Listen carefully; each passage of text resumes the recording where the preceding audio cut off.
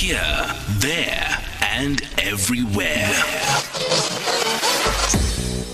SAFM 105.6 FM in Phalaborwa.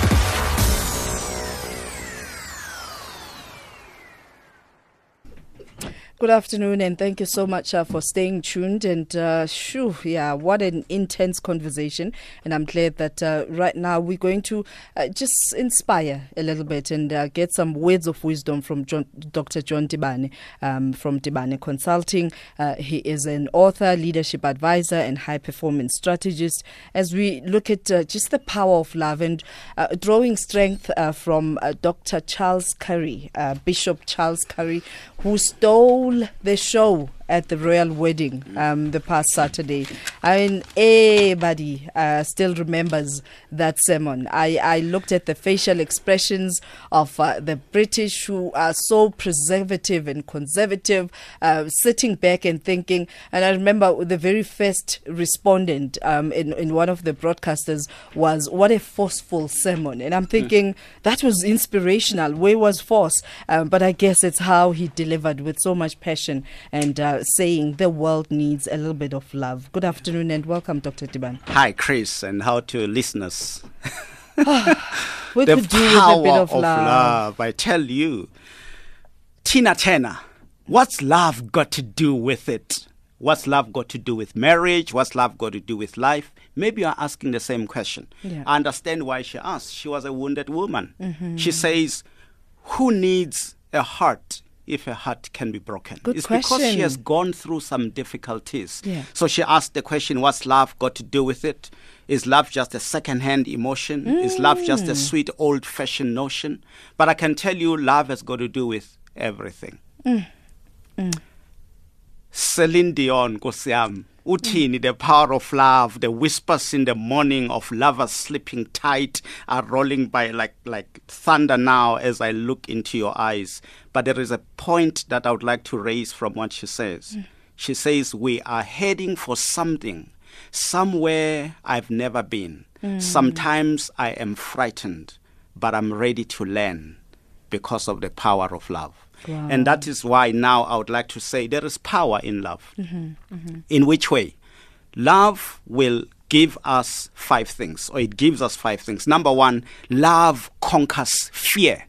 You know, even when people are afraid to do stuff, but you know what? Love is a way of conquering your fear. If you are fearful, you cannot be in a relationship. If you are fearful, you cannot be in business. But love conquers fear. So let your steps be ordered by love. Number 2, love covers faults. Oh, Mtaga Baba. They covers faults. Those who read the Bible, you are told love covers a multitude of sins. In other words, it really makes you sometimes to overlook, not necessarily to ignore, but to understand that human beings are faulty anyway, and then you overlook certain things. And the story that you're talking about of the wedding, I mean, there's a lot of things that people decided to ignore. Love cultivates forgiveness. You can really forgive the past so you can focus on the future. But here is what I love more. Love crosses fences. Wow. It crosses borders. Look at this Prince Harry marrying, probably in quotes, an unlikely person. Oh, absolutely. He She's crossed. divorced. She has a child. She's older than him. She's older than him. She's black. Like, I mean, of course, yes. Yeah, You know, no. so love crosses fences. You know, the issue of embracing diversity, that's a product of love. People who are struggling with working with others is people who are struggling with themselves. If you can't love yourself, you can't love nobody. And the last one is love celebrates fruitfulness. In other words, it celebrates progress. So even though it covers faults, but it does not celebrate mediocrity. It does not celebrate the faults. It only covers it, but there's got to be progress. So it celebrates when there is progress, when there is fruitfulness. So I'd like to encourage our listeners today, let your steps be ordered by love. There is power in love. Love conquers fear, it covers faults, it cultivates forgiveness, it crosses fences or borders or barriers, whether educational, age, and you name them, like we saw them in this very royal wedding. There's lots of fences that were crossed, and of course, love celebrates fruitfulness. If we say siyathandana ngempela and we love this world, there's got to be progress. It's not just a talk show. Let there be some fruits. There you go. Yeah. So how do we then connect to these 5 C's? I love the way you always just package, narratives and make it easy for us to remember. How do we connect to this when we are such a broken people, where love is not elevated in our midst? All we're seeing are the murders, it's the hate, it's the isms that are perpetrated towards humanity. Going back to Tina Turner, what's love? Well, we may have lots of definitions of love, but it is one that I know, and it comes from the ancient book. The ancient book says God is love, and therefore, mathematically, I can say love is God. Love is God. So when we love the next person or you love the world, you are simply expressing your divinity. You are expressing the God that is on your inside. And unfortunately, the more we are far away from God, the harder it will be for us to love. This hatred that you're talking about, whether it's domestic abuse, whether it's people killing one another, stealing from each other, etc., you can literally see this is just the absence of divinity, is the absence of God. I mean, how else do you explain it? Love is God. So let's embrace this God, and we don't even have to struggle to look for love from the mountain. No, love is shed abroad in our hearts by the Holy Spirit. Can you do love with a hateful soul?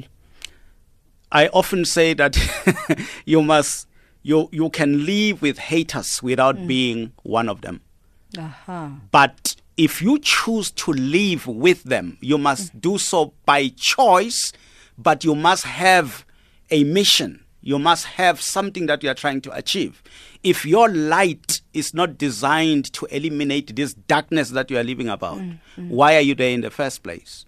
So in other words, don't be a victim just because you are a lover.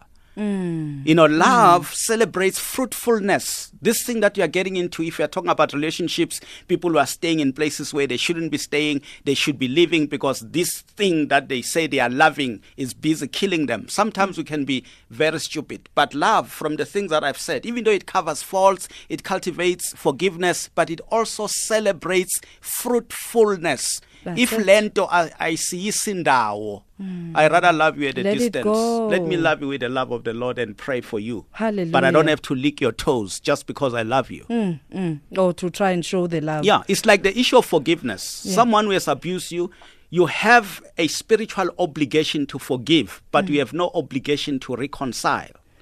These are two different things. So the fact that you've forgiven somebody, it doesn't mean you must go back and live with them per se.